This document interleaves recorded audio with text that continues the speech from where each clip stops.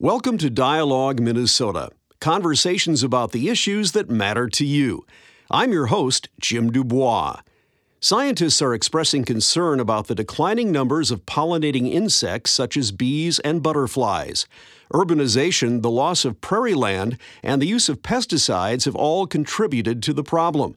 But there are things that landowners and homeowners can do to make their properties more pollinator-friendly.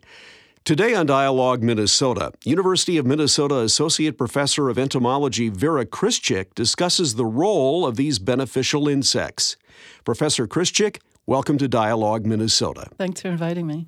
There's been a lot of attention about the declining bee population, but what other beneficial insects and pollinators are also seeing their populations decline?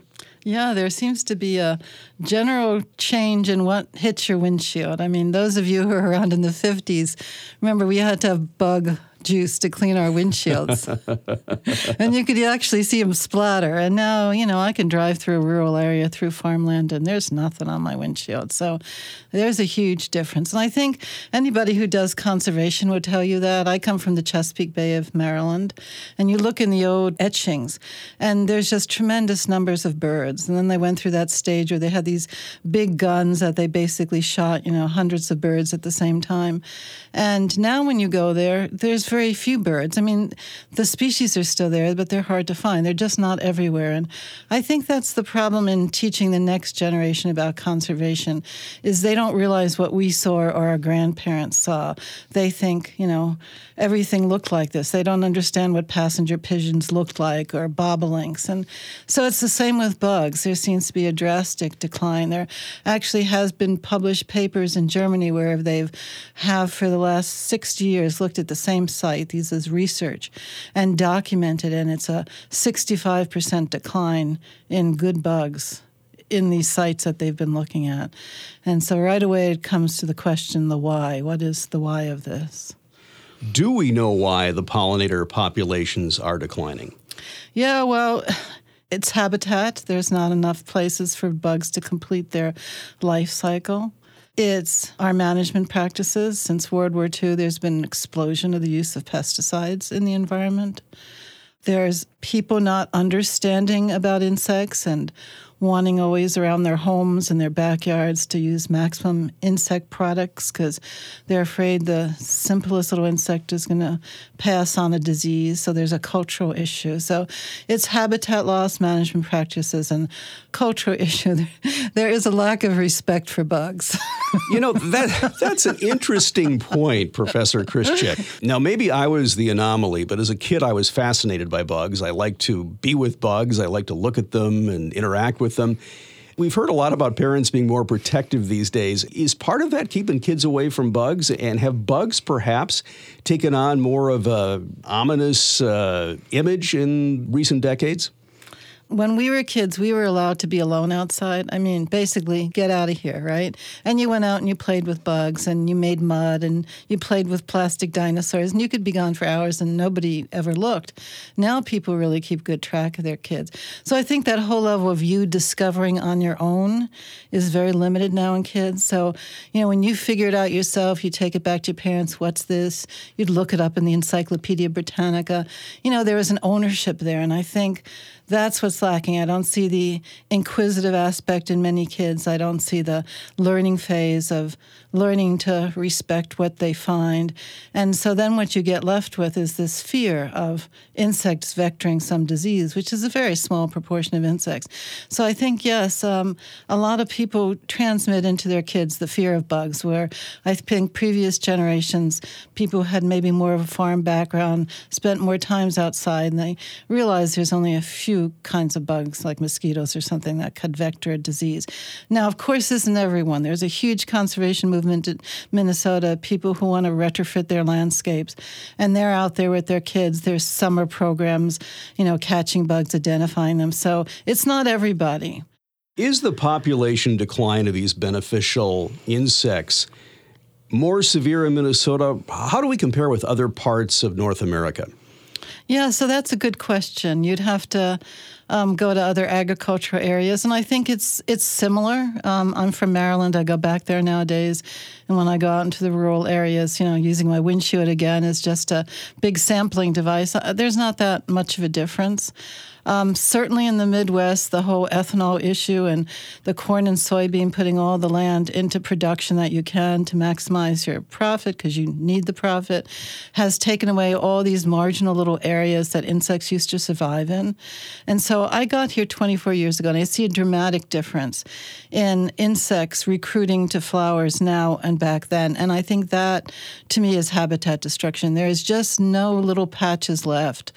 And then we can get into pollution and all the chemicals in water and what effects those have. So habitat, again, pesticides are probably the two major reasons why all these good bugs. So you have to understand that insects evolved and they were behind the radiation of flowering plants. So without bugs, we wouldn't have flowers. I mean, it's hard to think that insects created all this diversity, floral form, floral morphology, scent, color, but they did because plants were co-evolving with them, using insects to pollinate them so they would get, diversity in their seeds so they wouldn't always have the selfing and always having the same kinds of seeds so that, in evolution, we always say that you have to have differences so different things could be selected for through evolutionary time. So the idea of having an insect vector your pollen and move it for you, since obviously plants can't walk, was the major radiation back at, the end of the Cretaceous. 150 million years of coevolution, we are now decoupling. And so most insects, I would say 99%, need pollen and nectar for their life cycles. So even a mosquito will eat some pollen. And so when you start taking away all the prairie, you start taking away all the heirloom plants, and you just go to a box store and get some geraniums, there is no food. And so whereas I think 50 years ago we had more patches of favorable places, more vacant lots, more farm fields that had edges on them, there were more marshes, fields that were wet that they didn't put drainage tiles in. So I think all of that has caused all these bugs to disappear. And then the more you get rid of the good bugs, the more you're relying on pesticides to manage the bad bugs. And so you get into this cycle of being more and more reliant on pesticides. We're talking with Vera Krishchik. She is Associate Professor in the Department of Entomology at the University of Minnesota. We're talking about the decline of pollinating insects and the impact on our environment. What benefits to the environment do the pollinators provide? Yeah, so they go around and they move pollen, so they create diversity in the genetics of seeds, so plants can adapt to new changes. It seems clear in Minnesota we're going through a hotter, drier period. They say we're becoming more of a Mediterranean climate. And if we want our native plants to be able to live in that climate, they have to have diversity in their germplasm so that they can change and still live in drier or hotter conditions or whatever. So insects facilitate that by moving pollen. They make seeds, which is what you need for the next generation. They help make seeds by pollinating. And seeds, and many times, are surrounded by a fruit or a nut that we consume, that animals consume.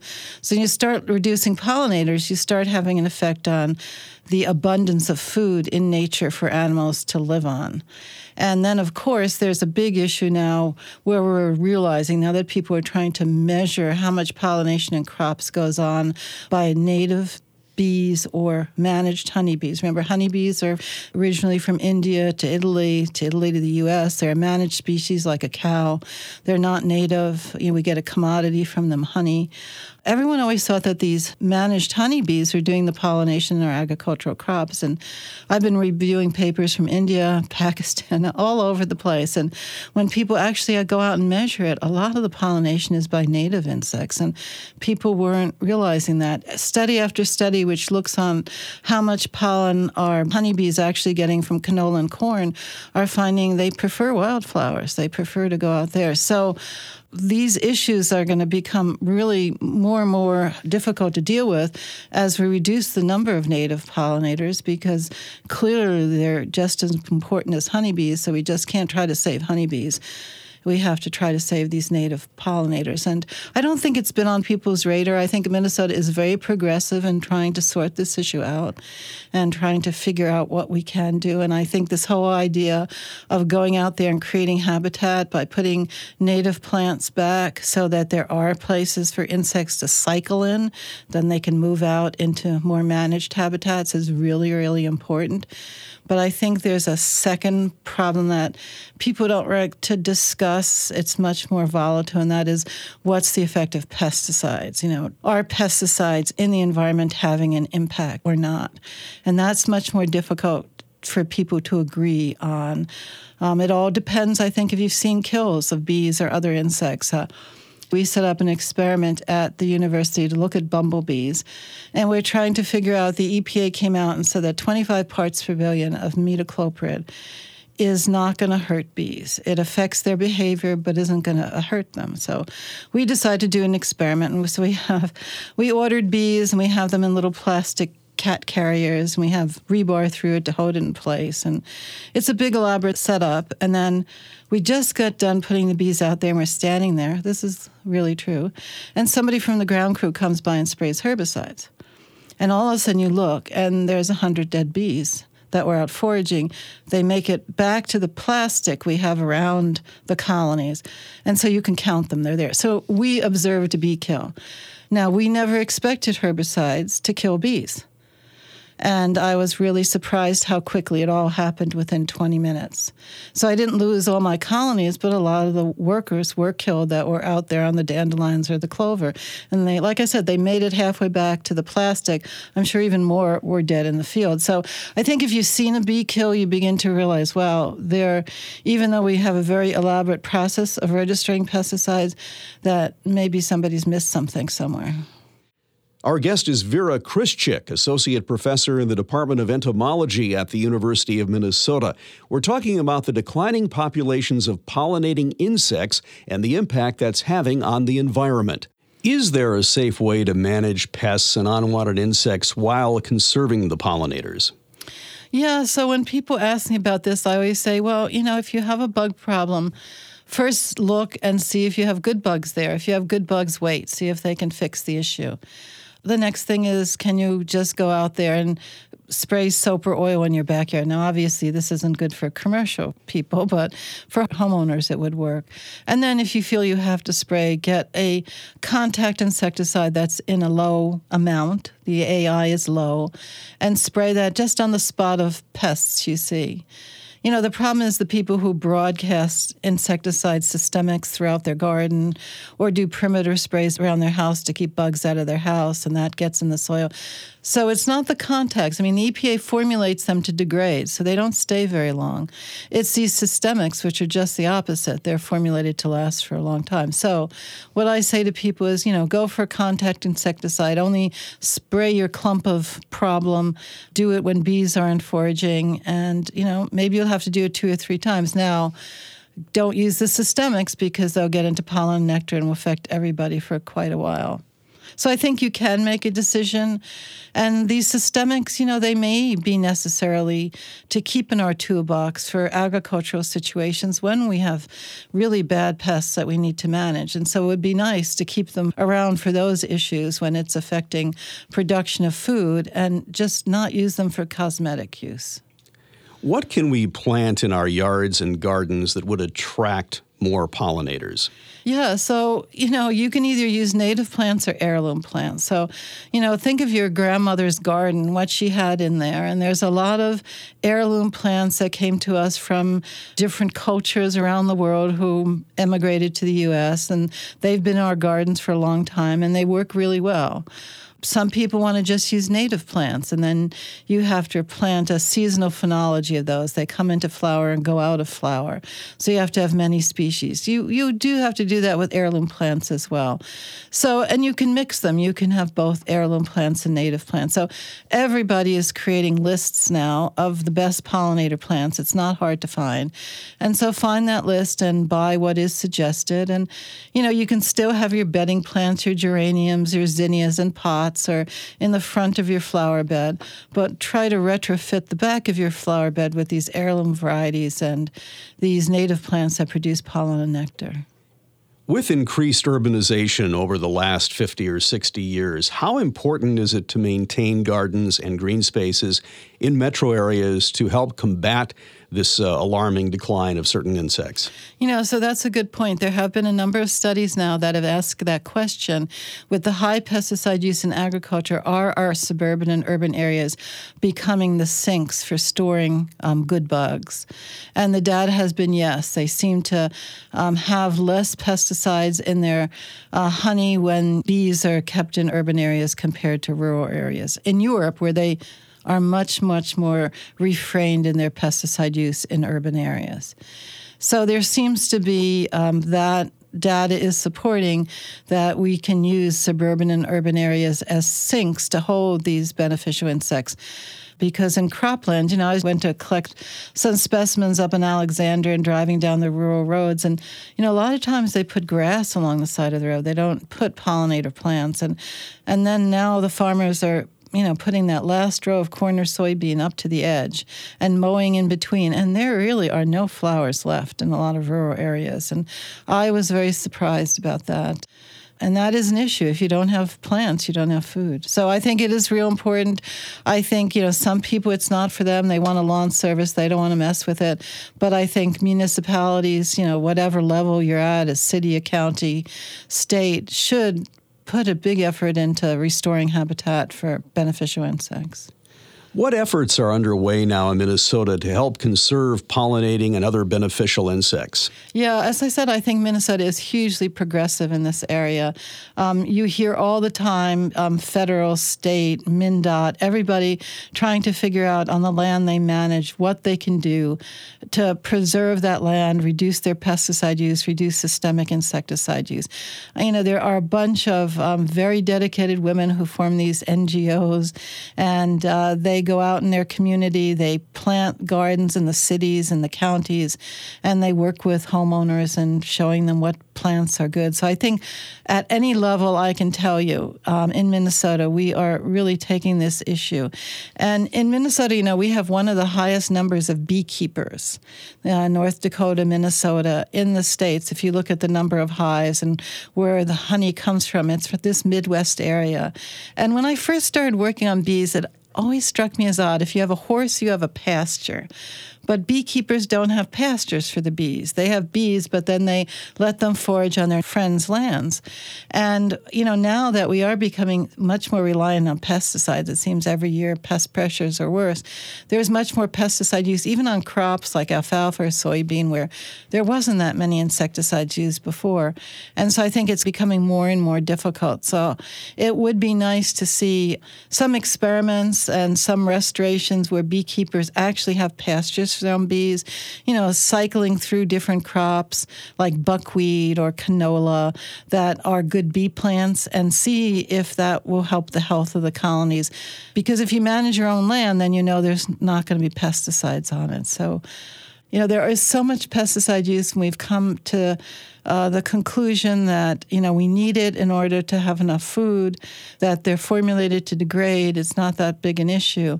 But we don't have a lot of studies going around and looking at pesticides in ditches, on soils around farmland, and how much is being accumulated in these pollinator plants. So I think that's another area that we need to sort out. I was looking at them yesterday in preparation to talking to you, and there's 6 studies from around the world who have looked at these edge plants, asking the question, how much pesticide? So when you do a restoration, how beneficial is it going to be? Are there going to be pesticides in those plants? And all those 6 papers all show that these wildflowers have pesticides in them that are coming, probably the highest concentrations for water, but also drift through the air when a contact insecticide is applied. So, we don't sometimes think things is an issue until you start to see the data. And of course, we have state programs where they monitor wells and things, but nobody's going around and looking at 20 common pesticides in the soil around forage plants for bees, and I think that needs to be done. And these 6 studies from around the world, it's remarkable how much pesticide they're finding. And again, this is non-target. It wasn't intended. It's through airborne drift or through water movement that they're moving around into the quote-unquote naturalized areas. Our guest is Vera Krischik, Associate Professor in the Department of Entomology at the University of Minnesota. We're talking about the declining populations of pollinating insects and the impact that's having on our environment. What advice would you give to someone who wants to keep bees, perhaps in their backyard? Is this something an amateur can do, or would you recommend some sort of instruction before someone embarks on an amateur beekeeping career? Yeah, so it really is in to keep bees right now. A lot of people want to do it. The university has been very accommodating with courses to get people established as beekeepers. I think people don't realize the work involved, and especially there's this problem with this mite called the varroa mite that came from Southeast Asia, and somebody suggested it's like wearing 2 or 3 rabbits around your neck, and they suck out the juices from the bees, and they also vector viruses in the bees. And everyone will tell you that's one of the main bee problems. And it seems the people, the homeowners who become beekeepers, they lose their colony very often from these varroa mites. They have to really get training in how to manage those. But then there's people now who are setting up these little straw nests. What you do is you put hollow straws in some kind of shape and you hang it from a tree. And these native bees go nest in it. And I think there's becoming more and more realization about patches of your lawn where you see bees coming in and out aren't wasps. Those are these native bees we're talking about. So if you don't have the time to do the honeybee thing, you can set up these nesting sites for native bees, help people become aware where native bees are, become aware of bumblebee colonies, where they are in your garden, don't kill them. I think 10 years ago, a lot of people were killing bees in their backyard. And so if you can just learn to coexist with them. So I don't think you have to go as far as becoming a honeybee keeper, although a lot of people do and are enjoying it. I think there's also these native bees, trying to maintain them in your backyard as well. Now, honeybees and bumblebees are not by nature particularly aggressive insects, are they? Yeah, so they get a bad name because wasps will have worker wasps that sit at the entrance, and that's their job, to look at movement, and then they zip out and sting you. And so people just, they have a bad experience with a wasp, that a bumblebee is going to do that. Bumblebees are like really benign. They would rarely sting you. If you step on one on a piece of clover, which I did as a kid, they might sting you then, but you can touch them when they're foraging and they just move on. So they're really not very aggressive at all. Honeybees, because there's so many, 50,000 in a colony, I wouldn't say go stroke a colony. I would stay back. But I think a lot of people's fear of bees come from bald-faced hornets, yellow jackets, which, because they have this division of labor and they have these guard wasps, they are, much more aggressive, and so people get a bad name about them. I know there's a big thing right now with some university programs on trying to create these bee lawns, trying to get people not to use herbicides, to let violets and other flowering plants grow in the lawn to support bees.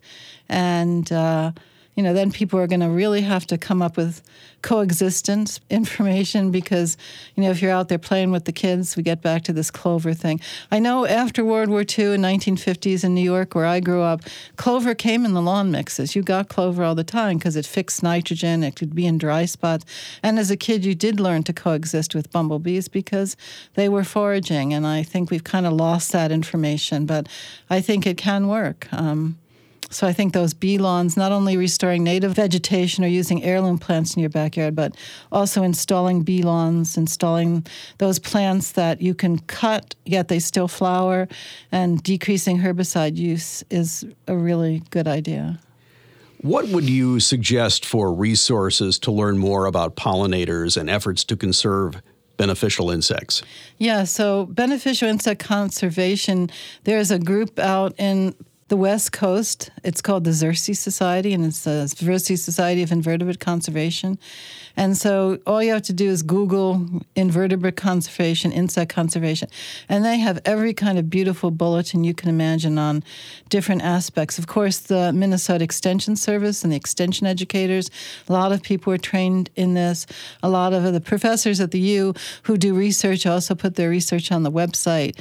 And that's for consumers. Then for commodity growers, there's been a big effort at whether it's the vegetable crop annual meeting, or I go to the Christmas trees, or whether it's the Minnesota Nursery and Landscape Association.